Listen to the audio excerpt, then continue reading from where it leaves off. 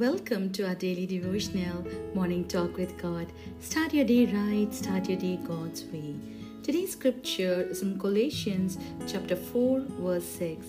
Let your speech be always with grace, seasoned with salt, that you may know how you ought to answer every man. Yes, my friend, how powerful this instruction from our sweet Holy Spirit is, that our words be full with grace.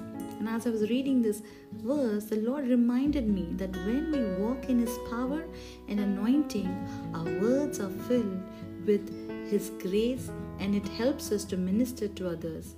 That is why the Bible says in the book of Philippians, because as we think on things that are full of life and focus on His goodness and truth, our words will always overflow from our hearts and souls and will bring forth His life and His seasoning. When our words are filled with grace, our words are filled with life-giving resurrection power.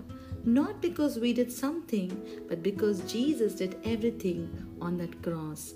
And today, we have His word, my friend. So today I encourage you, beloved, stay yielded to His grace and know that who He is and what He did for us. Keep your cup full and overflowing, and your life will not only minister to others, but you will also know how to respond to every person and situation. So instead of responding out of your flesh, you will respond with words of His grace. Amen. Let's pray.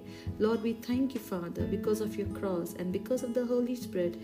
We are filled with your grace, Master, and help us that our speech is always filled with grace and love, Master, that we could bless other people around us, Jesus.